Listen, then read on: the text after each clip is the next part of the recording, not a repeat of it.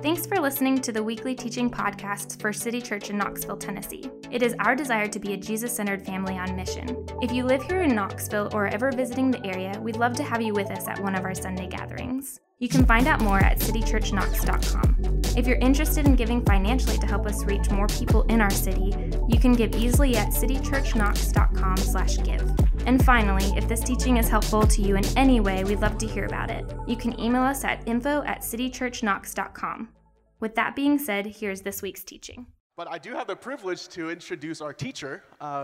So I don't know if you guys know this, but City Church was planted from a church in South Carolina, and City Church is actually part of a church planting network that we regularly give to, so more churches that's gospel-centered can be planted all over the United States. So once a while, we'll actually swap we'll send one of our pastors to our sending church, and then they will send one of theirs over here, so we can honestly just to spend some time with each other, say hi to each other, even learn from one another.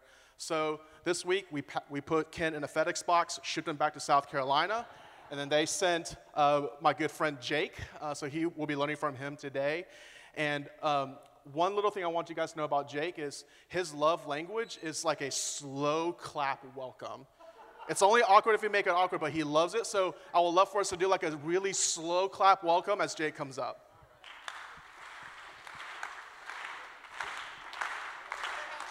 Wow, look at that. Okay, all right. Thanks, Jeff, appreciate that. Well, how are we doing this morning? Good. As Jeff said, my name is Jake. This is my first time teaching at this building, which is awesome. Like, I got here early this morning and was just wandering the hallways like a creeper, just like, whoa, look at this. But prior to that, I taught at the Jackson Terminal a couple times. Anyone remember those days? Right on, right on.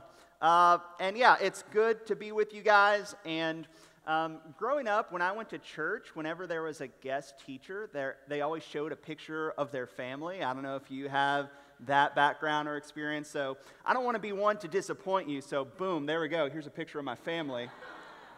And there's my wife, Lucy. We've been married now some 8.5 years. This is the best picture we took. Like, we were taking pictures for 5 minutes straight. This is the best we got. There's Caroline. She is 6.5, the one who is trying to smile. She's 6.5. My son, Sawyer. Again, that's his best attempt at a smile. He just turned 5 on Friday.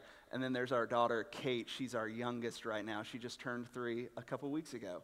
So it is very crazy for us in Columbia, South Carolina. It is a very loud household, but I love it a lot. And very last thing for us, before we get into it, at Midtown where I teach, our folks tend to be pretty responsive. So I'd love if you helped me feel like I was home, if y'all could just be responsive when I teach. Could we do that? That was a test. You all passed that test. Way to go. So if you have a Bible, we're going to be in Matthew chapter 13, verses 44 through 46, as we just read. And this is a shorter teaching of Jesus, but this is something that has a lot of practical application for us. And to catch you up to speed, Jesus is teaching his disciples about what's known as the kingdom of heaven. And if you had to summarize Jesus' life and ministry and what he was all about, I think you would say it's this. It's all about the kingdom of heaven. So when you look at Matthew chapter 4, one of the very first things that he says is repent and believe, the kingdom of heaven is at hand. When he heals the lame and the blind, he's giving people a preview, a snapshot of what life in the kingdom of heaven is going to look like. When he dies on the cross and conquers death, he sits enthroned as the king over everything, inviting all of us to enter into, to participate in the kingdom of heaven and what it's all about. This idea is just so massive. Jesus is all about this. And so in Matthew chapter 13, he's just given one parable after another, trying to communicate just how big and how crucial the kingdom of heaven is. And he's given one illustration after another because one illustration just doesn't cut it. And so in Matthew chapter 13, we're kind of dropped in on this, and he's just given us one parable after another, talking about the kingdom. Now, before we move on, we got to define our terms a little bit. What is the kingdom of heaven? There's one theologian who said it like this that I like. He says, the kingdom of heaven is God's people living under God's rule, experiencing God's blessing. That's what the kingdom of heaven is. It's God's people living under God's rule, experiencing God's blessing. So this is not just you get to be with Jesus when you die one day, although that is certainly true, but the kingdom of heaven is more than that. It's not just I get to be with Jesus when I die, but the kingdom of heaven is I can be with Jesus now before I die. It's not just how can I experience heaven one day, but how can I experience life in the kingdom? How can I experience heaven right now in my life? And this kingdom vision that Jesus wants for us is honestly, I think, something deep down all of us really want. So if you're here this morning and you're not yet a follower of Jesus, we are so glad that you are here. And just so you know, Jesus wants for you more than anything to experience life in the kingdom. So I'm going to read that text for us again, and then we'll unpack it a little bit more, okay? Matthew chapter 13, verses 44 through 46. Jesus says, the kingdom of heaven is like treasure hidden in a field, which a man found and covered up. Then in his joy he goes and sells all that he has, and he buys that field. And then he repeats something very similar. He says, again, the kingdom of heaven is like a merchant in search of fine pearls, who, on finding one pearl of great value, went and sold all that he had and bought it. So like I said, this passage is a series of parables and illustrations. Jesus is trying to get his audience to really understand and to capture here really the big idea. And when it comes to parables, generally speaking, there's usually one big idea that Jesus is trying to communicate, and then there tends to be one strange detail to sort of capture the listener's attention and imagination. So first thing is, what is the big idea in these two parables? Because they're essentially getting across the same thing, and if you look at the Greek New Testament and if you put them up side by side, the Greek is really similar with these two parables, but it's essentially about a person who discovers something of incredible value, and then out of a response of that discovery, he goes and he buys whatever it is that he found. One commentator put it like this. He says, it's like the treasure, the kingdom is the source of highest joy. As seen in the pearl, the kingdom should be deemed as the most precious possession. I love that. The kingdom of heaven is the source of highest joy possible. Jesus says this is what the kingdom of heaven is like. The source of highest joy. In other words, your most prized possession that you will do anything to get, and you just want more and more of it. It's this idea of once they discover just how valuable it is, they want to give everything they can so that they can possess this. And it's this idea that whenever you've discovered something that is just of such enormous value, you will do everything you can to experience that, to get that for yourself.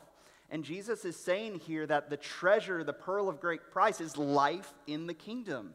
It's to experience God's love, His rule, His reign over your life, to experience His love and joy and peace over you. And once you understand that by faith in Jesus as Him being your King, you realize you already have it. And so you want to give everything you can to experience that more and more and more in your life.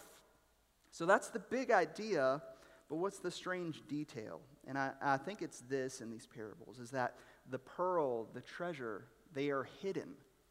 They are hidden in plain sight. Only one person discovers it when no one else has seen it before. Which, I don't know about you, like hearing this parable, like this doesn't really connect with me. I don't know if y'all like go search for treasure. I don't know if that's what people do in Knoxville. I certainly don't. But to think of it perhaps in a modern day parable, think about it like this. Right now, I am 33, and I'm at the age right now where all my friends are really interested in stocks, which I don't get. Like, it seemed like once I turned 30, someone just said, okay, you have to be into stocks now. And it seems like that's what all my friends are doing. And two of my friends, to contrast real quick, I've got one friend who is like super into it, like reading all the analysis and the news. And I remember one day he walks into a room and says, "Hey, I know the next big thing. I've discovered what the next big thing is that I'm just putting all my money towards." We're like, "Oh, what's that?" And he says, "Shrimp." All right, cool, sure. He said, no. Someone just invented this technology to clean shrimp in such a way that it's going to like mass produce shrimp and it's going to like change the shrimp game. So I'm just going to give all my money towards this. We're like, all right, shrimp, cool, that's great. 2 weeks later, the stock tanks and he walks into the room just head down, really sad, because apparently, the shrimp game's just going to stay the same. I don't know if you have any shrimp fans out here. The industry's going to look like it's going to be about the same.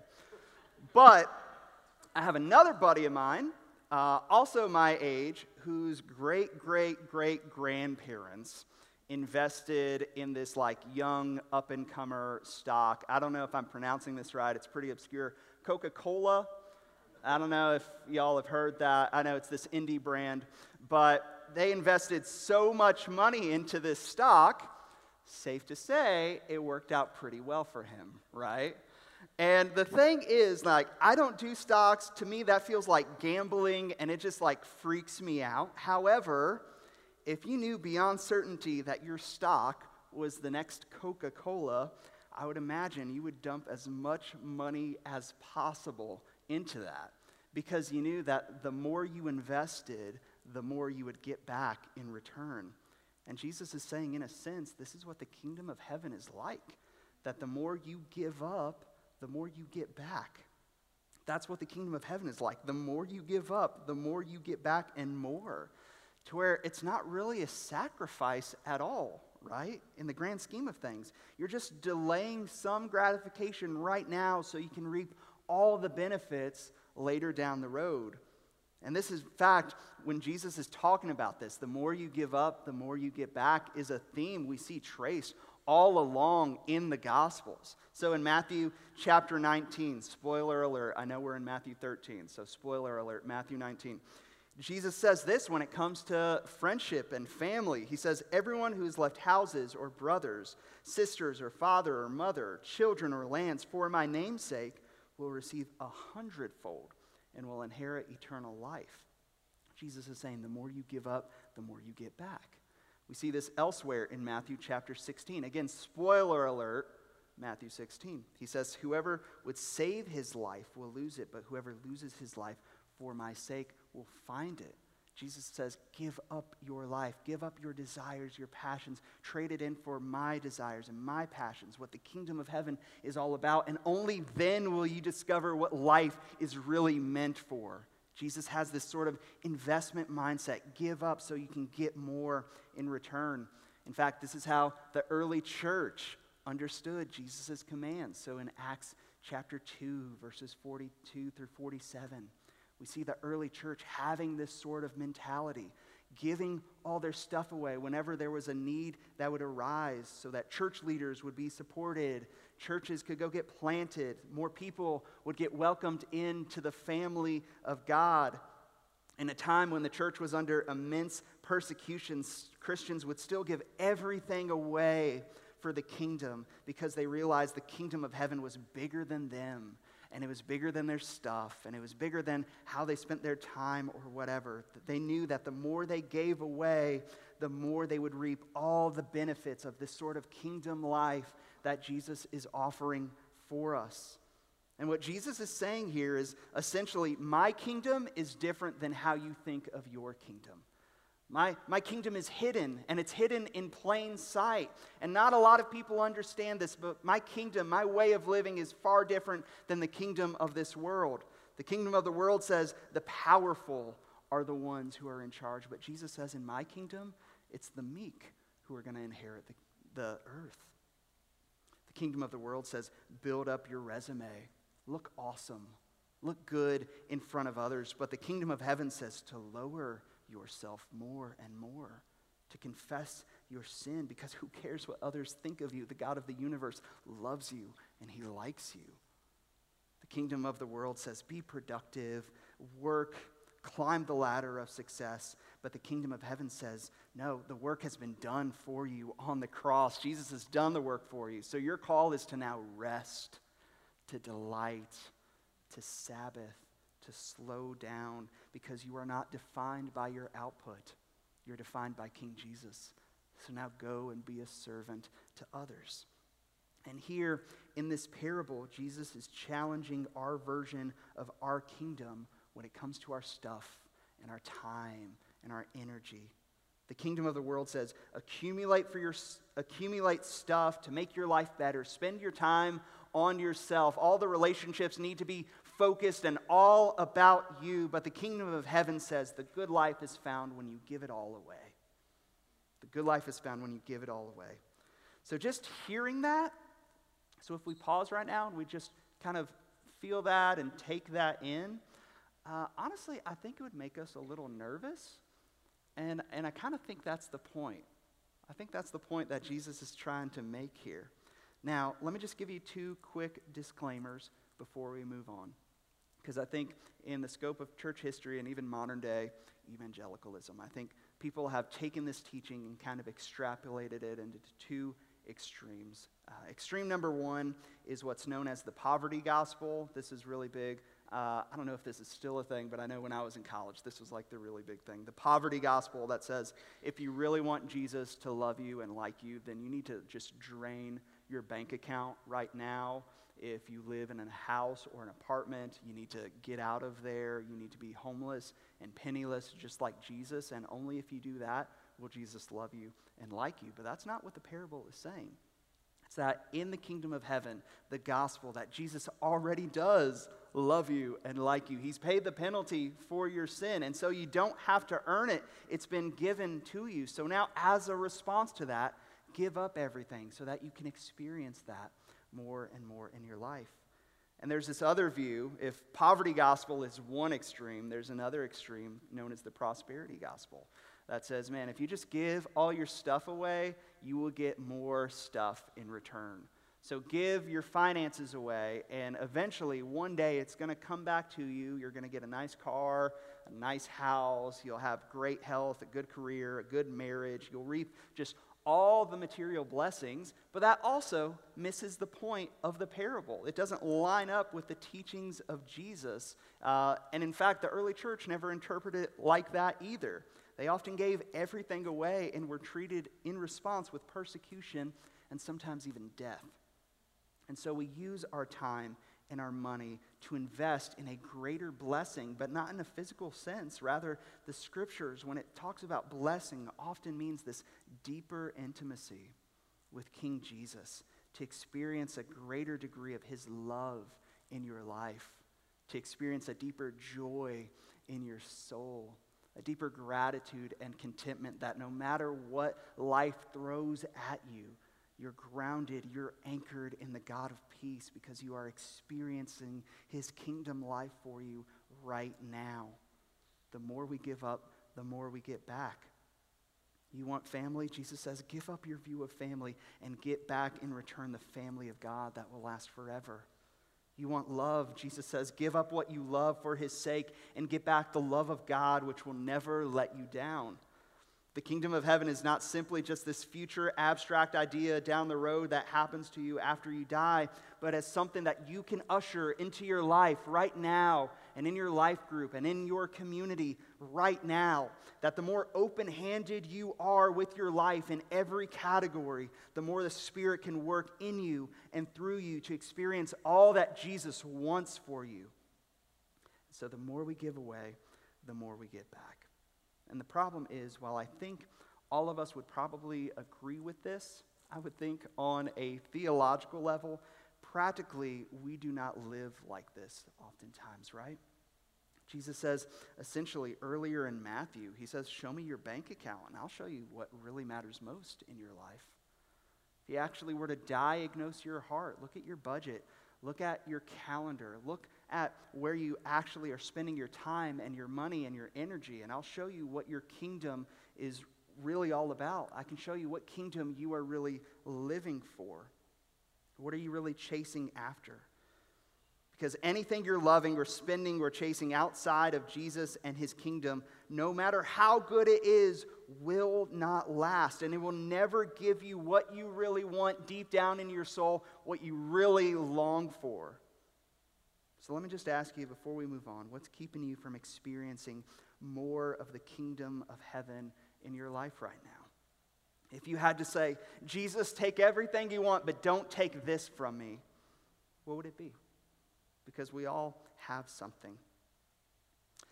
For me, I think about my family and my job, and I love my family. I think they're awesome. I love my wife. I think she's great. And we've got 3 kids, and they're not Christians yet, but man, they are just surrounded by people who love Jesus. I mean, that's one thing I just love about life groups, is that we do life on life, seriously. And man, my kids are never gonna grow up thinking it's just mom and dad who love Jesus, but man, they get to just experience the next 10 years or so of their lives just being surrounded by other people in our church family who love Jesus and who love them. And it's like, I can't think of anything better for them.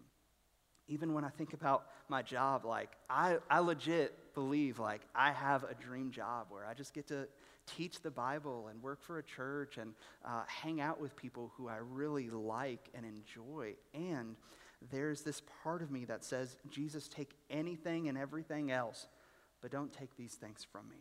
I'd much rather build my own kingdom out of these things than let your kingdom call the shots. And the problem is, when I place my value and my hopes and my dreams into things, I'm inevitably going to get let down. And my wife and my kids and my job will never ultimately fulfill me, as great as it all may be. And if I'm so close-handed with these things, then I actually don't allow Jesus to dictate how I ought to leverage those things for his kingdom. And I might actually miss out on all the kingdom blessing that Jesus wants to offer me in those things. In another one of the Gospels, in I believe it's Luke chapter 12, Jesus has another parable known as the parable of the rich fool, where he's essentially taking this idea of the parable of the pearl and the treasure, but flipping it. And we see another parable of this guy who basically just builds his own little kingdom.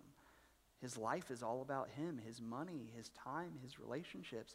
It's all about the here and the now, and he's not thinking about eternity. He's not thinking about the things of God. He only cares about this life. And Jesus says that this person is a fool, which I know that doesn't connect with us. That's like biblical smack talk, like back in the day, to be a fool. That word fool in Hebrew is the word havel. And that same word havel can also be translated as empty, as vapor, as nothingness. So to be a fool, according to Jesus, is to spend your life chasing after things that ultimately amount to nothing. To chase after a vapor. It's always out of reach. You're always chasing it, and just when you think it's there, it disappears in front of you. And so you spend your life just chasing one thing after another at it, but it never gives you the satisfaction that you ultimately crave for. We've even got a psychological term for this. It's known as the sunk cost fallacy. Are y'all familiar with this? So the sunk cost fallacy originally came from the business world, where people would pour money into a certain decision or a project in hopes that they would make a lot of money out of it, but it doesn't work out the way that they want. And so a sunk cost fallacy is to say, okay, it didn't work out the way that I wanted, but I bet if I spend more time and more energy and more money, then it will be profitable for me. But the sunk cost fallacy is no matter how hard they try, it just never ends up being productive, and they just waste all of their time and all of their energy away. This actually has been lifted into the psychological world, and people recognize this is a psychological disorder, that lots of people live their lives in sort of this sunk cost mindset. One psychologist put it like this. They say the sunk cost effect is the general tendency for people to continue an endeavor or continue consuming or pursuing an option if they've invested time or money or resources into it. That effect becomes a fallacy if it's pushing you to do things that are making you unhappy or worse off. They go on to say, all of these things are irrational in the sense that you should realize the money is gone. And you could pause right there and even just blow it up more. Man, realize it's not giving you what your soul wants. It's not giving you the joy deep down that you ultimately desire, but you keep just going after it. And then they say this, but I do think people do these things because they want to convince themselves that they've managed to recapture the loss. Man, that is heartbreaking, right? People acknowledge that this is a psychological disorder. People living in this unreality where if they just pursue this, then they will finally get what they want, but they don't, so they just keep going over and over and over at it, hoping that finally it will pay off, but it never does. And I think the truth is for some of us in this room, that some of us are living in this sunk cost mindset, living like the parable of the rich fool, just building your life into something that just ultimately won't give you what you really want in this life. Maybe you have a sunk cost mindset when it comes to relationships. I know in this church family, a lot of single people here this morning. And maybe a sunk cost mindset, you're telling yourself, man, I've invested so much in this relationship. It just has to work out. It just has to work out. And I will do whatever it takes to make it work. And maybe giving it away to the kingdom looks like breaking up with whoever it is and asking Jesus to comfort you with his presence and his love, which will never, ever, ever disappoint you. Maybe you have a sunk cost mindset when it comes to career, such as, man, this job is hard, or this job, I don't get the respect that I want. It's not giving me the pay that I want. This didn't fulfill me like I thought it would, so I better go on to the next job or the next thing or the next career, the next city. And maybe giving it away to the kingdom looks like learning to be content with where God has you, knowing that he's using you and he's using that job to shape you to look more like him. Whatever it is for you, Jesus is calling me and you to say, ultimately, Jesus is saying, let go, give it up, loosen your grip so you can catch hold of all that I want to give you. Give up the chase for your own kingdom so you can get what I am trying to give you. Because the good news is the kingdom of heaven is a place where you and I ultimately belong. And the good news is that we don't have to strive to get the kingdom of heaven. We don't need to buy our way into it. The kingdom of heaven has been freely given to us, that while we were building our own little kingdoms, Jesus died for our sin and he died for our selfishness, and he saw us pursuing our own little kingdoms, pursuing our own foolish pursuits, and he offers us the kingdom right here, right now, as a blood-bought gift that he purchased for us on the cross. So now the call for you and me is to give it all away, to give up striving, to give up chasing, and pursue the one who pursued you first, who made you, the one who loves you, the one who offers you the kingdom of heaven right here, right now, because there is joy in store for us when we realize what's being made available to us. So to wrap our time this morning, let me suggest just a few really practical ways to go about this morning, all right? Number one is to consider your habits. And I will say, all of these practical points all start with the word consider, so you know it's true, right? You're welcome. Number one, consider your habits. So the reality is our hearts are connected to our habits. As Jesus said in the Sermon on the Mount, show me how you spend your money. I'll show you where your heart really lies. And if you want to change your heart to be all about the kingdom of heaven, then the call is for us to change our habits, to orient all of that towards his kingdom and what he's about. And this idea may not bring you cheer or joy or whatever, but when you discipline yourself in such a way that you want to be about Jesus and his kingdom, and you orient your habits towards that, eventually your heart begins to delight in it. Your heart begins to delight in the discipline that you've created for yourself. So look at your calendar. Where does your time go more often than not? Look at your budget. Where does your money go more often than not? And that reveals to us where our kingdom truly lies. So if you're in a life group, Think about your time, think about your money. Have your life group speak into you as well. If they love Jesus and love you, then have them help you figure out how to best give away your time and your money and your energy to be all about the kingdom of Jesus and his people and his mission. And if that sounds scary to you, yeah, it should sound a little scary, but there is so much beauty and blessing on the other side of it.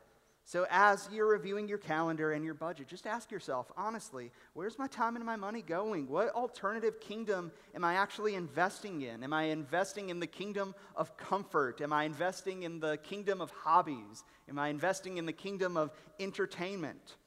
Honestly, ask yourself that and use that as an opportunity to just lay it before the throne of King Jesus and say, I give it up to you. Whatever you want, you get to call the shots. Number 2, consider how to give it away. Consider how to give it away. If Jesus says the more you give up, the more you give back, the more you get back, then how can we give it all away? So I know this doesn't sound like the sexiest thing in the world, but here's the thing. We plan what we value most. We prioritize what we value most. So if there's something we think is worth our time and worth our effort and energy, we will make a plan to get that. If something happens in our calendar that we didn't expect, that is awesome, that we think is going to benefit us, we will reschedule everything else. We will cancel plans so that we can be about this thing, that whatever's beneficial for us. So when it comes to your time, are you planning and prioritizing the things of God and his kingdom, his people, his mission? Are you building a life group night into your schedule? Are you building relational, missional rhythms in there? Are you planning and prioritizing gathering with God's people on a Sunday? Are you planning and prioritizing spending time in God's word daily to meditate on his love and his grace for you? We plan this out. We plan out the things that we think is most valuable for us. We give our time and our money away towards the things we think are most valuable. We have to prioritize that. We have to plan that. So for me, my wife and I, life is crazy, life is super busy, and there is just everything we do, for the rest of the year is basically planned out hour by hour, because we just realize the older you get, the more you don't have time. Which just want to crack that myth for you. If there's any college students, I used to think, man, when I get older, I will have all the time in the world, all the freedom. I can do whatever I want. If I could just get in a time machine and just smack myself for believing that. That is just not true. The older you get, the less time you have. So you have to plan. You have to prioritize what you think is going to be most important for your life. So for us, it's we know Tuesday nights, that is life group night. We know Thursday night is when we go out and we play trivia as a way to build missional rhythms. We know Sunday morning we're going to church, and we have really all these things planned out for us, and then we do that. There's also another myth that says that if your schedule is all booked up, isn't that restrictive? That doesn't sound fun. I want to be free. But the reality is, I would say to that, scheduling and planning is not restrictive if you know what you're living for. If you know what you're living for, then yes, of course I'm going to do that. Of course I'm going to be about Jesus and his kingdom. So yes, I'm going to plan for that. So when it comes to your money, if you want to prioritize the things of God's kingdom, to give it all away, plan it out. Don't wait to get spontaneous with it, because chances are it's probably not going to happen. But rather create a budget. Give your money away consistently. I'll say this, if you're looking for a place to start, give a percentage of what you make to City Church. And I do recognize this is the new guy coming in telling you to give. There was no ulterior motive, just in case you're wondering. They didn't tell me to say that. But that's a great place to start. Perhaps create a hospitality budget. Maybe put aside a little money each month to buy a meal for someone, or to throw a party, or to meet a need. Again, it probably is not going to happen spontaneously, but if you plan for it, you build it into your way of life and your way of thinking. And if you have money set aside to be generous, to meet a need, that changes how you perceive, how you go about life. You're just looking for a need, looking for Jesus to present to you something that you can give to. And I will say, just even preparing this sermon for the last few weeks, it's been really cool to hear some of the stories that I've heard about City Church and just the way y'all have been so generous. It's incredible. I heard a story in one life group of someone's car breaking down, and then in just a matter of like 2 or 3 hours, all the money was raised for them to just immediately get their car fixed. That's incredible. I heard about another life group who has been just ongoingly pitching in to pay for counseling fees for someone, for bills, for groceries. Man, that is just so incredible. I love that. I've heard about how y'all have partnered with other churches to provide Christmas presents for foster kids in our city, and y'all gave away more money per capita than any other church that partnered in that together. Like, that is so incredible. And I don't say that just to like pat yourselves on the back, but what I do want to acknowledge is that is not normal. Like, that shouldn't feel normal, that y'all just give away to the kingdom of God. And my prayer and my hope for you guys is like that you just don't settle for that, but that you continue to have this mindset of what more can we give away for the kingdom of God? If this is what we are seeing happen in our church family, what more can we give away? Because this idea of being generous, that is a supernatural work by the Spirit of God to work in your heart, to give up your kingdom and your self-centeredness, to be about someone else, to be about the kingdom of Jesus. That is a supernatural work. So don't settle for it and don't be content with that, but continue to have the mindset of what more can I give away so that I can get back more and more the kingdom of God in my life, so that Knoxville can look a little bit more like heaven when I free up my hands to give more and more away to the kingdom of God in this city and in this church family. Last one, we consider Jesus who gave it all away for us. And perhaps the biggest spoiler alert in the whole Gospel of Matthew is that Jesus models for us what it looks like to give everything away for the kingdom. He invests his body and his blood. He gives away his sweat and his tears, and he gives up his very life for the kingdom so that you could be a part of this, so that you and I can experience this, that your sin, your self-interest keeps you from this, and yet Jesus, through the cross and the empty tomb, makes a way for you to get this kingdom life into you. And because of that, you are now an heir to the King, no matter what. You're a child of the kingdom, and nothing can take that away from you. And in the meantime, our call as children of the kingdom is to get more and more of Jesus' kingdom life into us right here, right now. So let's give it all away, following the pattern of King Jesus. Let's give our time away, knowing that in Jesus there is no such thing as lost time, because we're going to spend forever with him one day in eternity. Let's give away our stuff, knowing that we can't take it with us, and we will receive so much more in the life to come, the more we let go of everything we have here. The more we give to the kingdom, the more we look like our King. So let's give it all away. Will you pray with me, please?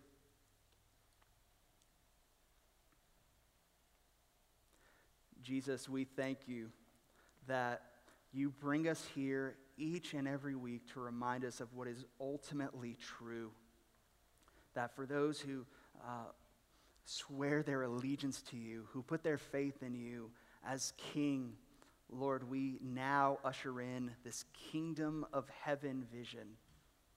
And Spirit, that's what we ask in our hearts as we leave this morning, as we go out. Will you work in us to get more and more of that kingdom life into us? Spirit, will you work in us to be a people who give up everything so that we can see heaven come more and more down into our city? Jesus, we love you.